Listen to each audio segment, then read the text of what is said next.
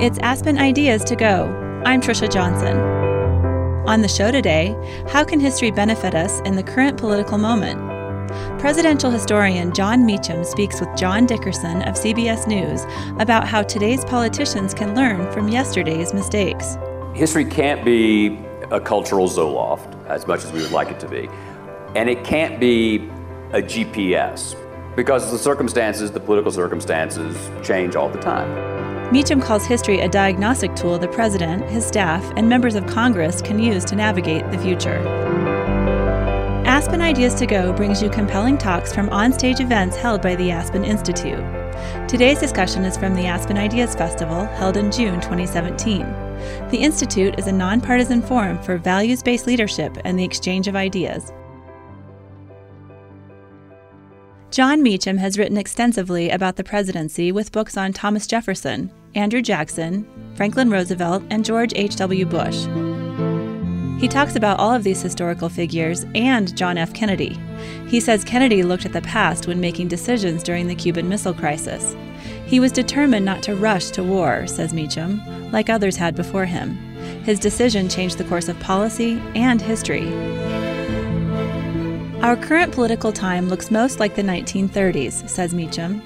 With 1 of every 4 American men out of work, populist groups on the right and left were on the rise during the Depression.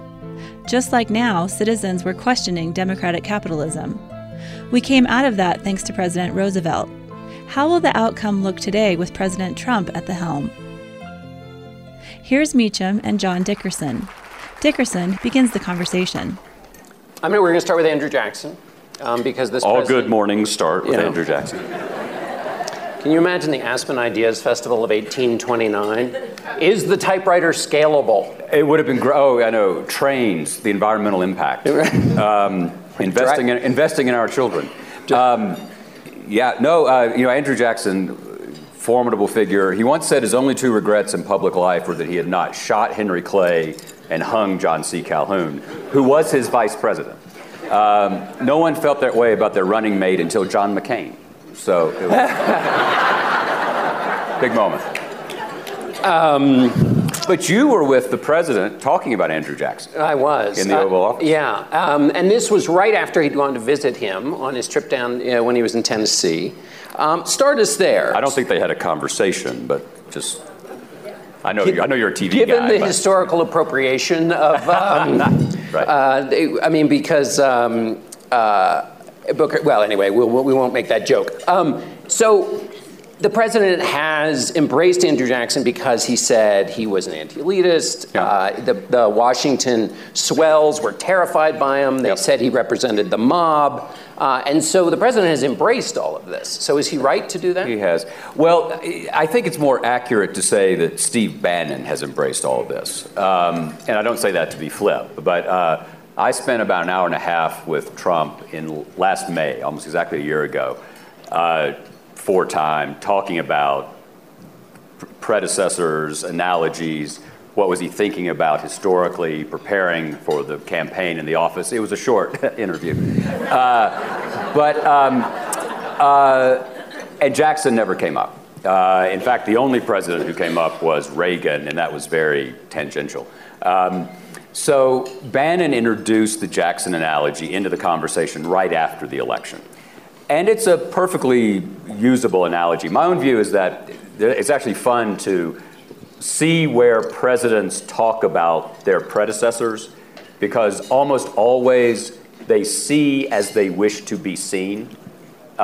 When John Kennedy said to the Nobel Prize winners, this is the greatest gathering of talent in the White House, with the possible exception of when Thomas Jefferson dined alone. What he kind of was doing was saying, aren't I kind of Jeffersonian? Here I am, a Pulitzer Prize winning author and a cultural figure, and we have culture in the White House. And so they're seeking sanction, they're seeking inspiration, and so it's a useful one. My own view is that Jackson, for all his vices, by the time he came to the presidency in 1829, he had been a prosecutor, the first congressman from Tennessee, a senator, a judge, God help us, a general, had run for president twice. And he knew that his temperament was a source of anxiety and concern for others. He used that to his advantage as a negotiating tactic. He convinced South Carolina, which as ever was causing problems, in 1832-33, that he was going to march into the state, and that put them on the defensive. So my own view is that Jackson was a chess player, and it's very hard to imagine the incumbent playing chess, I must say. I'm going to tell you one quick story about that. So Trump came to Nashville, where I live, on March 15th, the 250th anniversary of Jackson's birth, to lay a wreath and give a talk and really try to make this analogy even clearer. And I wrote an open letter to the president in the local paper saying what I just said. If you're going to embrace Jackson, sir, embrace him not just for the king mob elements, but the sophisticated, tactical, strategic nature of Jackson. And it had no effect, of course. But it went out on what we call the interweb. And the next day, my phone rang as I was walking into a lunch, and it was my most recent subject, George H.W. Bush, who was calling from the hospital in Houston. And he clearly had a lot of free time because he'd read this. And so I answered the phone, and he says, "I read your letter to Jackson." Doing an H.W. Bush, by the way, is, as Dana Carvey says, Mr. Rogers trying to be John Wayne. That's and I read your letter to Jackson. And I was thinking, here I am. I said, it's fine for him to say that to me, but he's 90. He turned 93 last week. He's been sick. What if he says to someone else, I read this letter to Jackson? Maybe the old man's missing a step. So I said, that's great, Mr. President. It's great to hear from you. Actually, it was to Trump, not Jackson. He said, yeah, but Jackson will pay more attention. He's just fine. He's still.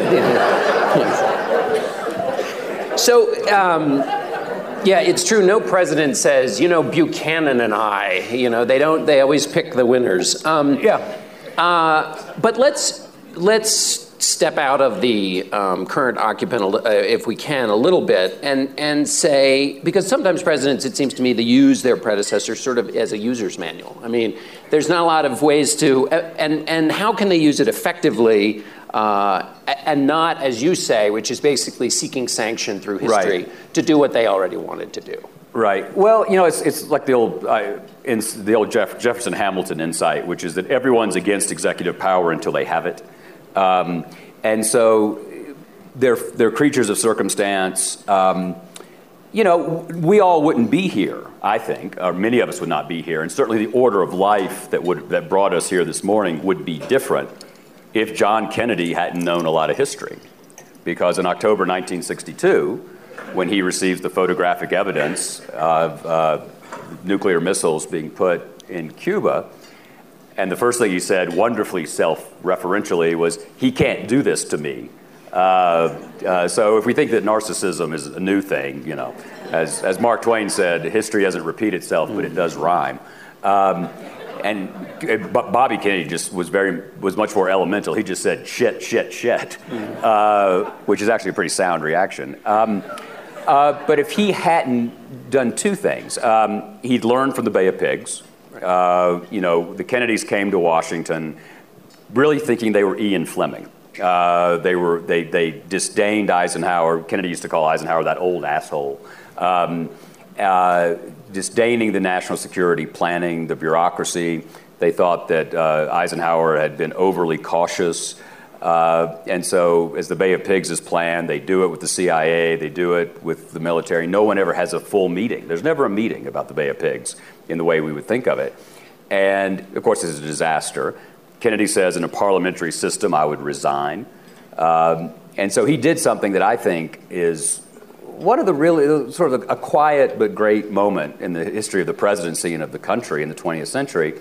He reaches out to the one of the most important people on the planet before whom he had no desire to admit any weakness, and that was Eisenhower. He calls Eisenhower. He asks him to come to Camp David. They go into Aspen, the cabin there, and Kennedy says, I don't know what happened. And Eisenhower asked him a couple of leading questions about, if you don't have everyone in the room at the same time going through options, you're not going to get to the right result. And Kennedy says, I get it, essentially. And so then I know there are people in the room who think they have been part of the longest committee meeting in history, but the longest committee meeting in history was ExComm, 13 days in October of '62. Kennedy had learned from his own history. He also had in his mind 2 books. Basil Liddell Hart, the British military strategist, Kennedy had written a book review, or had published a book review, of Hart's book in September 1960, right at the beginning of the campaign. It was called Deterrent or Defense. And there was an observation in it about, in a crisis, keep cool, put yourself in the other man's shoes, always give your opponent a way out. So that was in his head as he dealt with Khrushchev. And it was in the Saturday Review in that fall. And the other book he'd read was The Guns of August. And Tuchman's thesis, now under assault by scholars, but was her thesis, and a prevalent one at the time, was that the Great War had come about because of a series of miscalculations. And Kennedy was determined in real time that he was not going to have a rush to war like that. And so that's a case where knowing a good bit of history, your own and that of the world, had a discernible, detectable effect on the course of policy. And yet, future presidents continue to repeat a version of his first mistake, which Richard Neustadt wrote him about, which is you come into the office and you think, I just won this election. I know how to handle this. I don't need to listen to Eisenhower. I'm going to rewire this office. And they all continue to make that mistake. They all come in and think, that's the history they should read, so they don't have to discover 2 years in, I should read some history because this office, it turns out, is more complicated than I thought. It is like Lucy and the football, right? It's also, I sometimes think of it as the Miranda principle from The Tempest. Oh, brave new world that has such people in it. And then her father says, 'tis new to thee. Yeah. No, it always, history always tames people. It's immense, it's so immensely complicated. It's I know President Trump has announced that the Middle East thing is not that hard. But, where's Haas? Haas is back. There he is, yeah. If only you'd known that, man. Right. What's wrong with you? Yeah. So I think that if you're looking at presidential characteristics, which I think we should, because I think the Greeks were right, character's destiny, and ultimately there are people here, Ambassador Edelman's here, Richard's here, you all know this. An administration tends to take on the coloration of the character of the leader. Mm-hmm. It sort of can't be any other way. And so therefore, the temperament of the leader matters enormously. And I think sometimes people, common cause or sort of tote bag people think that we spend too much time on character and personality and all that. But at the end of the day, what mattered with Kennedy, to go back to that example, was his character. He was cool, he was ironic, he didn't trust his great line to Ben Bradley was, the great thing about being a general is if we do what they say, no one will be around to tell them they were wrong. We're reaching way back into the Aspen Ideas to Go archives to find your next great listening experience. Check out the episode, Finding Meaning in Your Work. The average American spends 1/3 of their life working. What's the secret to achieving happiness because of work and not in spite of it?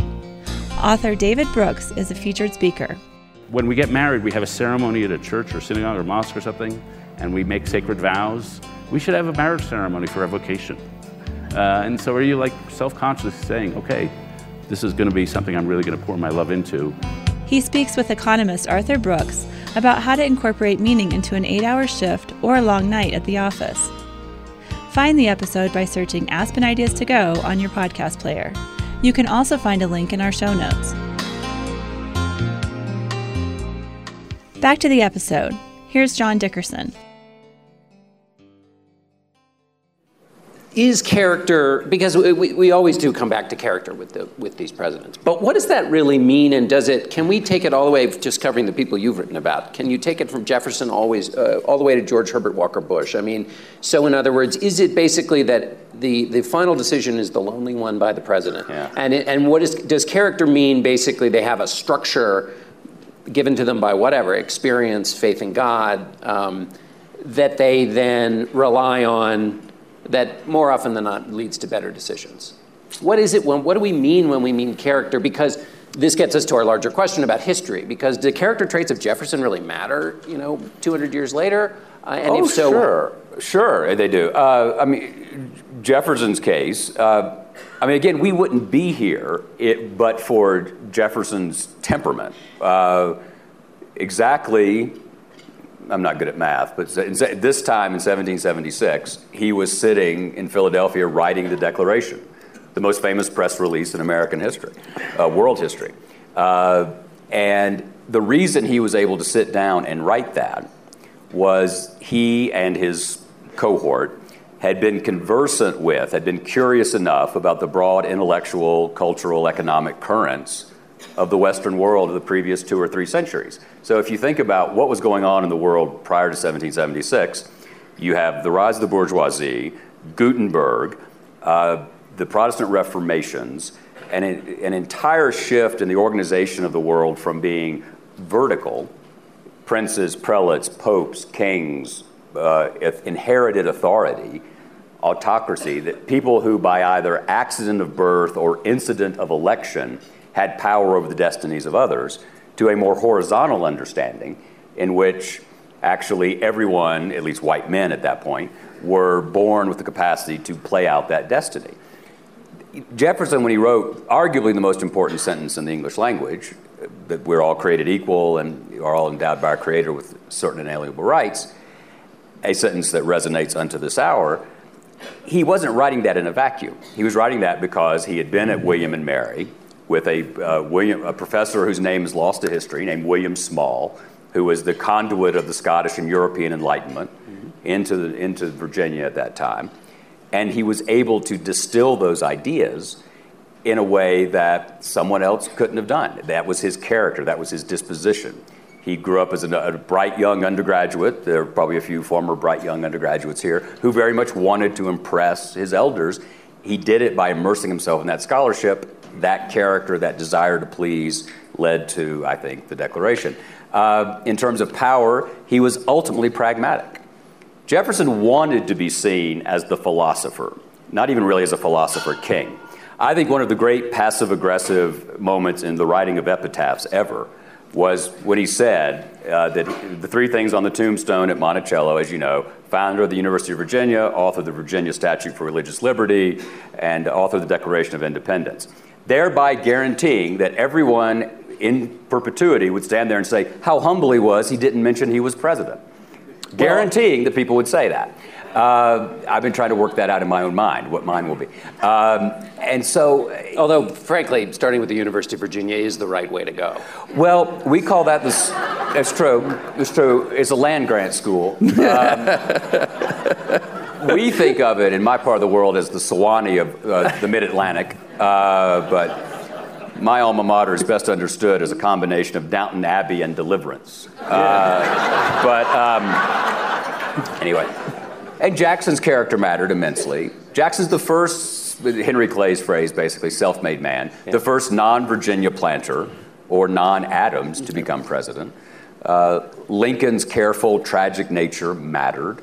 Yeah. Wilson's Presbyterianism mattered.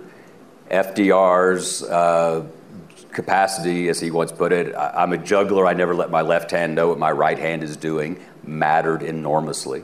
Although in that case, let's stick with FDR for a second. People would not associate that with character, which is, FDR's letting, and Clinton was accused of this, but without the same success that people attribute to FDR. But FDR, you would come into the room and I'd say, yes, yes, yes. And then your opponent would come in and I'd say, yes, yes, yes. And then both of you thought that I was agreeing with you, which is an act of duplicity, essentially. And yet some people say that's his genius. So is that character?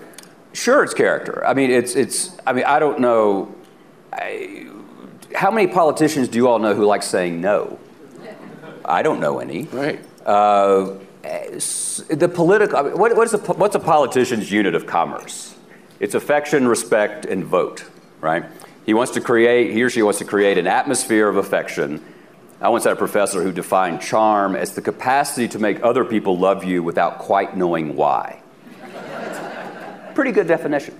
That's what a politician does. If I want your vote, if I want your money, and I certainly want your ideas, then I want to create the sense that there's a special bond, right. And then I want that to be manifest in a vote or a check. And so their world is not one in which their ambient reality is not conflict. It's creating a sense, an illusion of grace and affection. And is that character? Sure, that's character. Character doesn't have to be good. I mean, I wouldn't want to have been married to Franklin Roosevelt, but the same characteristics that enabled him to conceal an affair from 1914 to 1918, and then basically on and off from 1918 until the day he died in April of 1945, was the same set of characteristics that enabled him to, by hook and by crook, manage the nation into intervening in the great global struggle, the defining global struggle of our time. He deceived Mrs. Roosevelt to get what he wanted. In many ways, he's deceived and played to isolationist sentiment in the country, but he got us where we needed to go. So, again, what makes you a wonderful person may not make you a wonderful political leader. Right. But this is not, it's not a YMCA camp we're talking about. Because some people have characterized the sitting president as being deceptive, sometimes not strictly speaking telling the truth. I haven't noticed that. Is that true? So that's a good characteristic then? Well, it can be. It hasn't yet. It's been good for your ratings, which is good. You've become the Roger Mudd of our generation. I appreciate that. Dickerson's the guy who got Trump to say, "I don't stand by anything," which is, in fact, the key line of the era. You're Edward R. Murrow, man. This is London. Yes. If only your sense of history were as play Murrow at breakfast and it'll be a good day. But what I'm trying to get at here is the idea we think of Abraham Lincoln as Honest Abe. You think of the apocryphal story of George Washington in chopping down the If you wanted habeas corpus, you wouldn't think of him as honest. Right. Well, I guess, so my point is here, in terms of history, what it seems to me we need to know is not the lovely stories of the cherry tree and the Honest Abe. You need to know what you're talking about here, which is that character is not a universally, I'm not sure you would raise your children with the character traits that you need for the presidency. Oh, that's absolutely true. I mean, if you're raising normal children, give it up. They'll never be successful politically. I think that's absolutely true. As a father of two children, raising normal children, give it up is just basically my motto. It's good. No, in fact, you have a coffee mug, don't you? Yes, exactly. No, there's a great, I had this conversation with President Obama once and Senator McCain back in 2008, and to me, it's sort of riveting. We'll see if you find it riveting. Which is that there's a certain presidential type in terms of their relationship with their fathers. Mm-hmm. Presidents tend to either have a dominant, enveloping father or no father at all. There's almost no temperate median. We have an unusual number of, at least to my mind, a higher proportion of presidents who never knew their father. Andrew Jackson's father died before he was born. His pallbearers lost his coffin because they were drinking Old Crow on the way to the burial.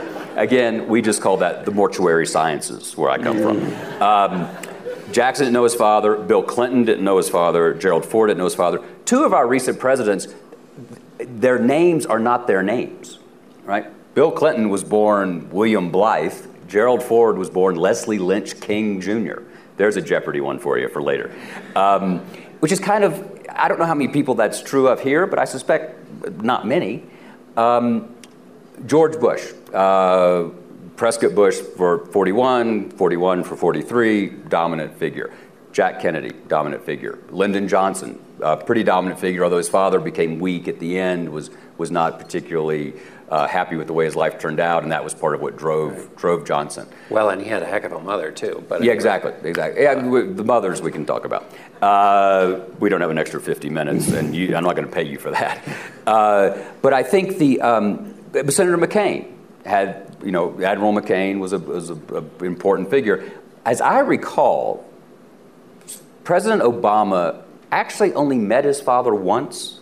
I think I'm right about that, when he was 11. There's an amazing picture taken at the Honolulu airport behind one of those old Delta signs. It must have been 1969, 70 or so, maybe 68. And he's holding on, and Obama's a little chunkier then, and he's holding on to his father just for dear life. It's a riveting picture. And the father disappears again. The father went to Harvard instead of staying with his family. He had the ability to, I can't remember exactly where, but he had an ability to get his PhD someplace, I think it was Columbia, where he would have enough money to support the family, or he could go to Harvard and just support himself, and he went to Harvard. And so President Obama said, and I think using a phrase he picked up somewhere else, that a man is always either trying to live up to his father's expectations or make up for his father's mistakes. And in his case, he was doing a little bit of both. President Trump, I think it's still true. It was true when the only picture he had for a long time on the desk behind the Resolute desk was of his father. Was of his father. Yeah. Yeah. And it's just, when I talked to 41, I interviewed President Bush Sr. for 9 or 10 years for this book I did a couple years ago. And whenever Senator Bush came up, Prescott Bush, best golfer in the Senate, Eisenhower loved playing with him, I would say, talk about your dad. And he said, tall, scary. And Mrs. Bush, there's a great Mrs. Bush story. George W., as a young man, I know this is hard to believe, had done something mischievous. And stunning, I know. He'd broken a vase or something. And Senator Bush is really letting him have it. And Mrs. Bush is about to turn on the landing on the stairs, and she thinks, he can deal with it himself, and hides from Senator Bush. Barbara Bush, I should say, she just had her birthday. She's 92 now. President Bush, 93.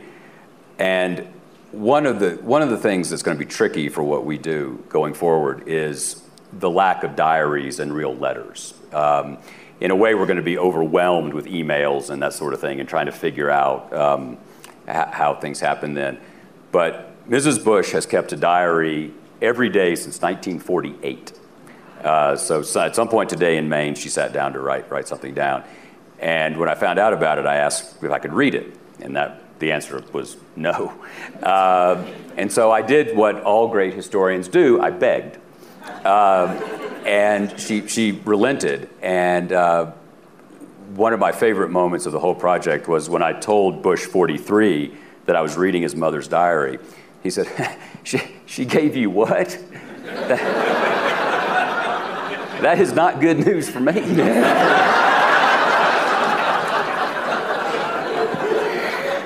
And now we have tweets that you'll be working on. Well, the tweets are riveting, right? They're like having a pair of X-ray glasses. So that'll be fascinating. I just don't know. Let me ask you this. There's always drama we don't see. How much drama could there be that we don't see, given that there's all the drama that we do see at the moment? Well, that is a nice transition. Thank you for this. I think we're seeing, I think it was Al Gore who, I think he told Bob Woodward this at one point, and this may say something more about the Clinton administration, but that even when you're in an administration, sometimes you only know 5% of what's going on. Yeah. And so this is a question for you as a historian, because the journalists necessarily are going to miss what's going on. Now, what you have in this White House, which is different, in the Clinton White House, it was quite leaky. So you get a lot of information, but some large percentage of it was wrong or bad, or the person who was leaking had a secondary agenda. Now you have that times 10.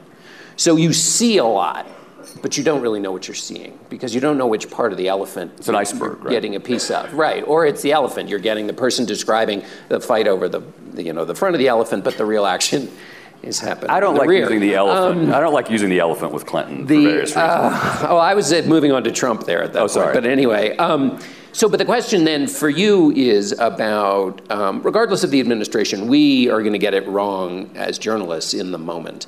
And so the perspective that you get from history, I mean, one of the things I want to move into now is the benefit of history in our current moment to kind of either settle people down, on the one hand say, look, you know, this is not 1968. There are not tanks in the streets. On the other hand, history says, hey, this little thing you're seeing now, it will go from here to there. We have seen it happen before, so don't take this lightly. Where do you, are both of those things true, or do you weight one of the two more than another? You know, as Philip Graham said, journalism is the first rough draft of history. And every once in a while, when we used to get something wrong, Mrs. Graham would say, does it have to be so goddamn rough? Every time. It is, I think history can't be a cultural Zoloft, as much as we would like it to be. And it can't be a GPS, because if you type in the coordinates, you think, you know, if you're Mitch McConnell today, and which I don't wish on him, but and you're thinking, all right, how do I pass this bill? You can't think, all right, I'm going to type in how FDR passed Social Security or how Reagan did Social Security reform or whatever it is. Because the circumstances, the political circumstances change all the time. There are certain realities, there are certain fundamental forces that are always in play, but every situation is different enough. I think it's a diagnostic tool, that certain symptoms recur. It's likely that if you find this symptom and that symptom, it's likely that that's going to be the result. And so, but you have to make the judgment based on that particular patient, to torture that metaphor. I apologize. To me, it's about proportion. So should you set your hair on fire because of a given tweet from the incumbent president? Probably not. But at the same time, the danger of my view, and I'm aware of this, is just because something has happened in the past doesn't mean it's not happening now. And so knowing too much history can, to some extent, make you a little too cynical. You can be a little too glib about what I made a passing remark a minute ago about habeas corpus. All right, the incumbent has not done what Abraham Lincoln did. He hasn't done what Franklin Roosevelt did with the Japanese Americans. But that doesn't mean he won't. And so you have to be persistently and consistently aware. My own view at the moment is that if you're looking for the most analogous time, I think it's the 1930s in the United States. 1932, summer of 32, Franklin Roosevelt said to, I think it was Ray Moley or Sam Rosenman, said that the two most dangerous men in America were Douglas MacArthur and Huey Long, because MacArthur could lead a populist revolt from the right and Huey Long could lead one from the left. And you had a moment where, because of what was going on in Germany and Italy, because of what was going on in the Soviet Union, it was a genuine moment, because of the Depression, because of the global depression, in which democratic capitalism was in the dock. Remember, Anne Morrow Lindbergh wrote one of the most popular books of the decade, which was called The Wave of the Future. And the wave of the future was European-style totalitarianism, not democratic capitalism. So it was a genuine moment where we were reassessing whether the institutions and the systems could deliver for enough people to create political stability. We came out of that. It took a long time. It took a masterful leader in President Roosevelt, but it was a near-run thing. There were armed bands roaming through Sioux City. There was again, 1 out of every 4 American men were out of work. But I do think we're in the same kind of questioning phase where an enormous number of people do not believe that the system itself is repaying its part of the covenant. I think there are 2 reasons Trump is president, among others, but there are 2 numbers. One is 17%. 17%, according to Pew, is the percentage of Americans who have faith in the federal government to do the right thing some or most of the time. 17. That's down from 77% in 1965. Okay, so we've gone from 3 out of 4 to fewer than 1 in 5. The other is 130,000. That's the number that the White House in 2010 estimated was a required household income for an American family of 4 to have a standard post-World War II middle-class life. $130,000. Household income for a family of 4 is $57,500. If you're looking for the gasoline on the floor, of which Trump was the match, it's people don't trust Washington, and they're $70,000 or more away from being able to have a car for every grown-up, go on vacation, save a little bit of money, make their kids' lives a little better than their own. That broken promise at the heart of the American experience right now is the reason we have this president.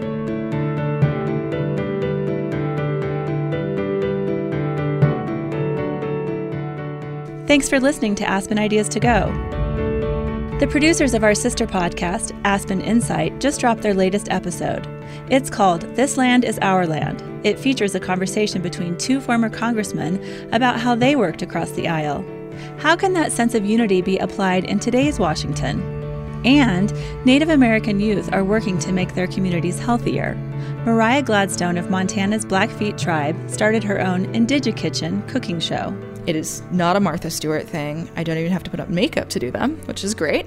But it's really cool because people are able to see something happen in less than 2 minutes. They realize that it's actually a very simple process to make a lot of this stuff. She hopes the show gets people to trade junk food for traditional food that's grown nearby. Find the episode by searching Aspen Insight in your favorite podcast player. Here's the rest of today's show. John Dickerson. So the last question before it's like the Oval Office. No, he told us there were no tapes. Did you feel taped when you were in there? Well, there were 2 running cameras at the time. So, Well, I want to ask you a question. Sure. So I'm serious about this Roger Mudd moment.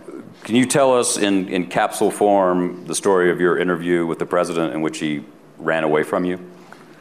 You would have thought you would have thought that Dickerson was Trump and Trump was a star from The Guiding Light. Well, good. I don't associate myself with any of your remarks in this. Well, you were not far from. You and I had talked about Jackson and the president. That's right. Before. We're in the Oval Office. Jackson's painting is on the wall, and the conversation was about that, which was about the size of the office, the weight of the office. He'd just taken action against Syrian use of chemical weapons. We talked about George W. Bush's quote that the Oval Office doesn't have any corners that you can hide in.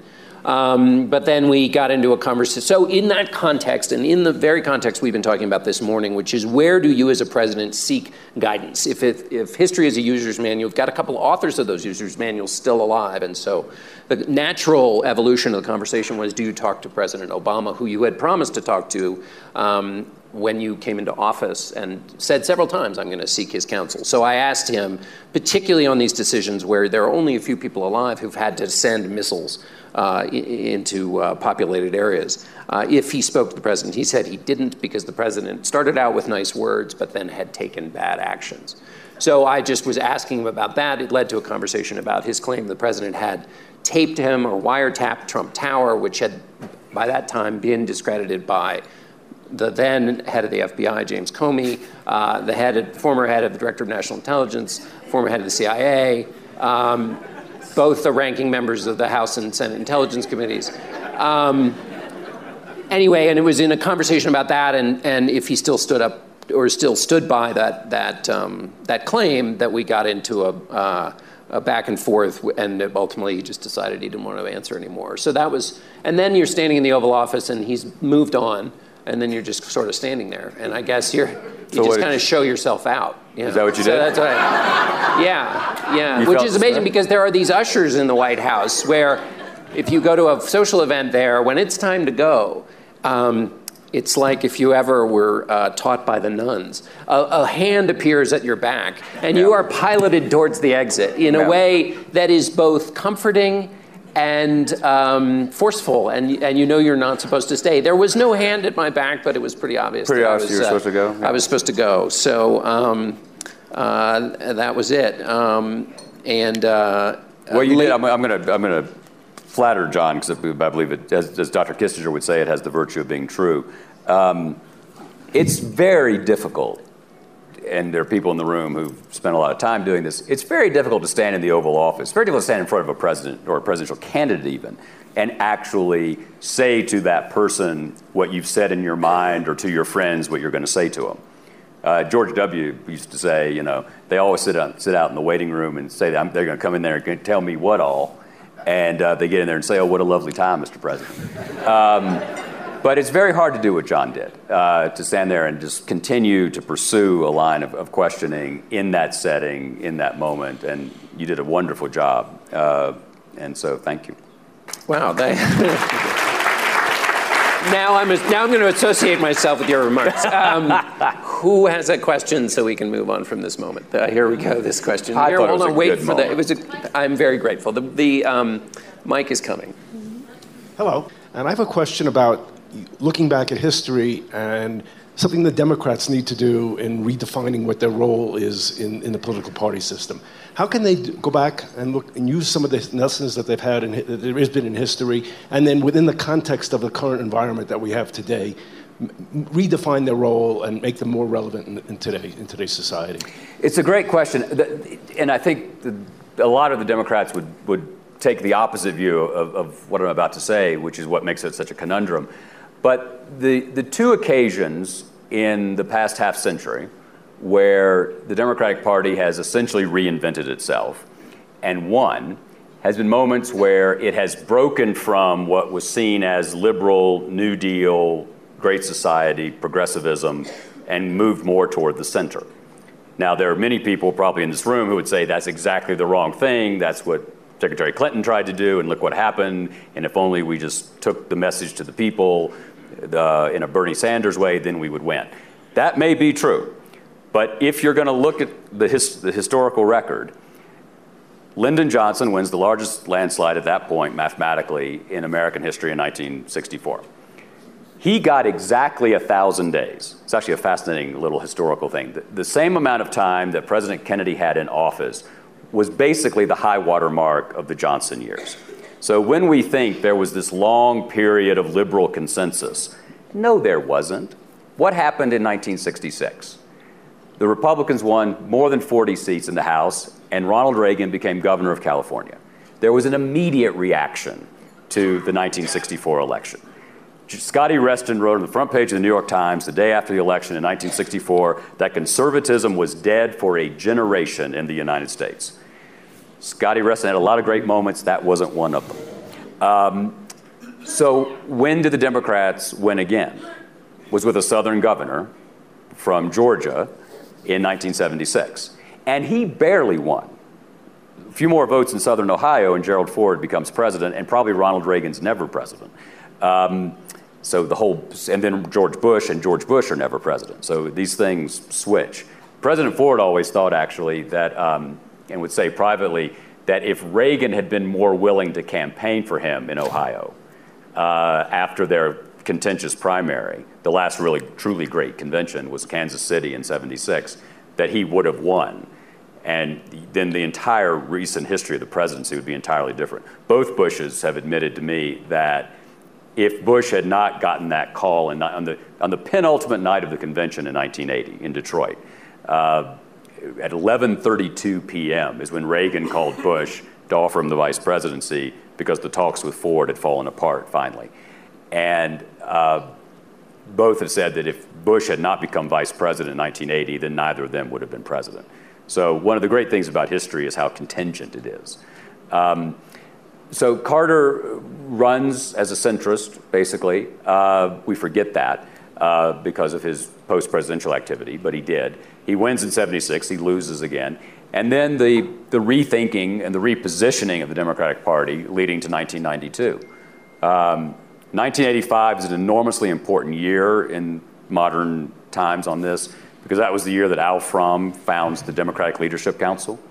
And it took a while, but it only took one extra cycle, presidential cycle, for Clinton to win. Now, President Obama, I would argue, Senator Obama, remember, in 2008, ran much more as a centrist figure than a progressive figure. He was not for same-sex marriage. He was not, as I recall, for a mandate in the healthcare. And he was very careful, as we all know, never to appear overly passionate, overly aggressive, for various reasons we can all put in our minds. So the argument would be to reconfigure and run to the middle. And I know that most of the conversation is that that's a disastrous idea. But if you're looking at the post-war history of Democrats who won, those are that would be where history would lead you. Just a plug for your book on George Herbert Walker Bush. The scene that you paint of Reagan with Ford and then Bush getting that phone call is one of the many great scenes in that book. I associate myself with that remark. Where? Over here. And by the way, on our character point, Jimmy Carter, I will never lie to you. Right. So I suppose it's good form to stand. I'm curious about the Republican Party historically. My understanding, and it may be wrong, and I wanted you to correct it, is that they were a moderate party 50 or 60 years ago. And I'd like to know what happened to them. I don't think you could be moderate and be a successful Republican candidate. And it's frightening to me because I think it's more than anything that they're the cause of polarization between the two parties and the people in the country. And I happen to be a registered Republican, but I would never vote for one under the current circumstances. Where do you live, sir? I live in Florida.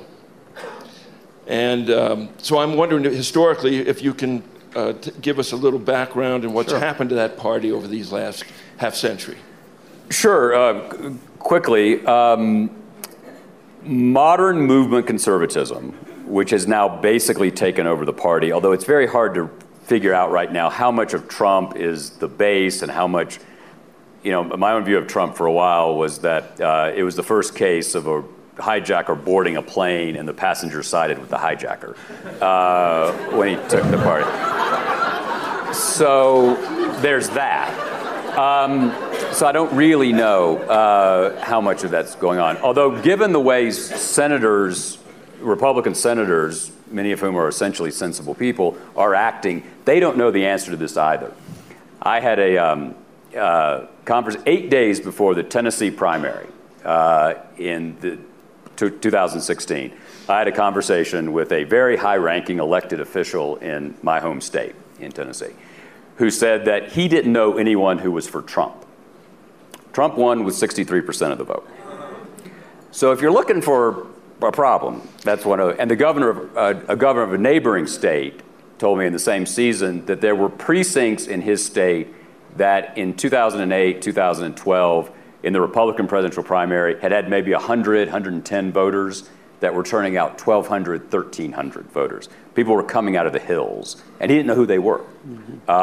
So what's happening with the base right now is tricky. But quickly, the reason to my mind, how the history of modern republicanism is this is all founded in reaction to Dwight Eisenhower. President Eisenhower, who breaks the 20 years, imagine that, 20-year lock of Democratic power from 1932 to 1952. Bill Rusher, who was the publisher of National Review, said that movement conservatism grew out of the realization that Eisenhower was not going to undo the New Deal. He wasn't going to take apart Social Security. And in fact, President Eisenhower said, any party that tries to undo what Franklin Roosevelt did will be a party that is doomed to extinction. And so that's 1952. He becomes president in 53. What happens in 1955? Bill Buckley founds National Review. If you have a moment today, go Google up, as my children say, Google up Bill Buckley's founding editorial for National Review. It's riveting. He says that conservatives are out in the sense that the New York Times, Henry Steele Commager, the League of Women Voters are in. And, Buckley was a complicated, wonderful, interesting man, and thoughtful. But basically, the sense of reaction, the sense of being under siege culturally, was driving a large part of National Review. Charter subscriber was the spokesman for General Electric, named Ronald Reagan. And so those ideas were percolating. Lionel Trilling in the 1950s, in his book, The Liberal Imagination, said that American conservatism was not a coherent philosophy, it was a series of irritable mental gestures. So that gives you some sense of the liberal sense of what they've made of the right. So I think that by 1980, the Republican platform, I think for 40 years, or at least certainly 30 plus, endorsed the Equal Rights Amendment, and did not, and as recently as 1976 did. 1980, there was still a significant enough moderate Republican faction that Reagan was reaching out to either Ford or Bush, not Kemp, not someone on the right. And so he believed there was a significant number of folks who were in the middle, as we think of it. And I think that, a lot of the country, I think fundamentally we're a center-right country, and that moderate Democrats and moderate Republicans tend to represent the basic opinion of the country. But for all sorts of reasons, you alluded to them, partisan media, I think social media.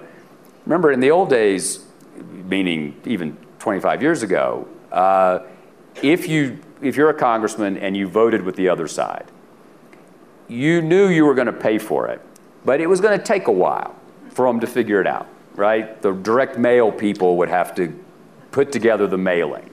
Richard Viguerie would have to. Right. Yeah. Now it's also instantaneous. One of the scariest moments for me in recent years was when a United States senator, whom I respect very much, we were talking about this very issue. Why don't, 19 out of 20 times you're going to vote with your party. That's what it's supposed to be, right? Partisanship isn't bad. It's reflexive partisanship that's bad. We're supposed to disagree. It's the nature of the beast. But if you reflexively disagree, if I reflexively disagree with Ken because he stands up and says it because he's Ken, then I'm foreclosing the possibility of reason to be able to inform my decisions. If he stands up and I've listened to him and I think, no, he's just wrong, that's different. That's fine.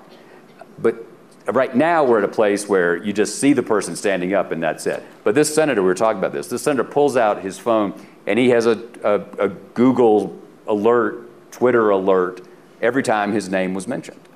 So minute to minute, he's checking what the world is saying about him. That's not what Plato meant by philosopher king, I don't think. I could be wrong. Give it up for Jon Meacham. Thank you.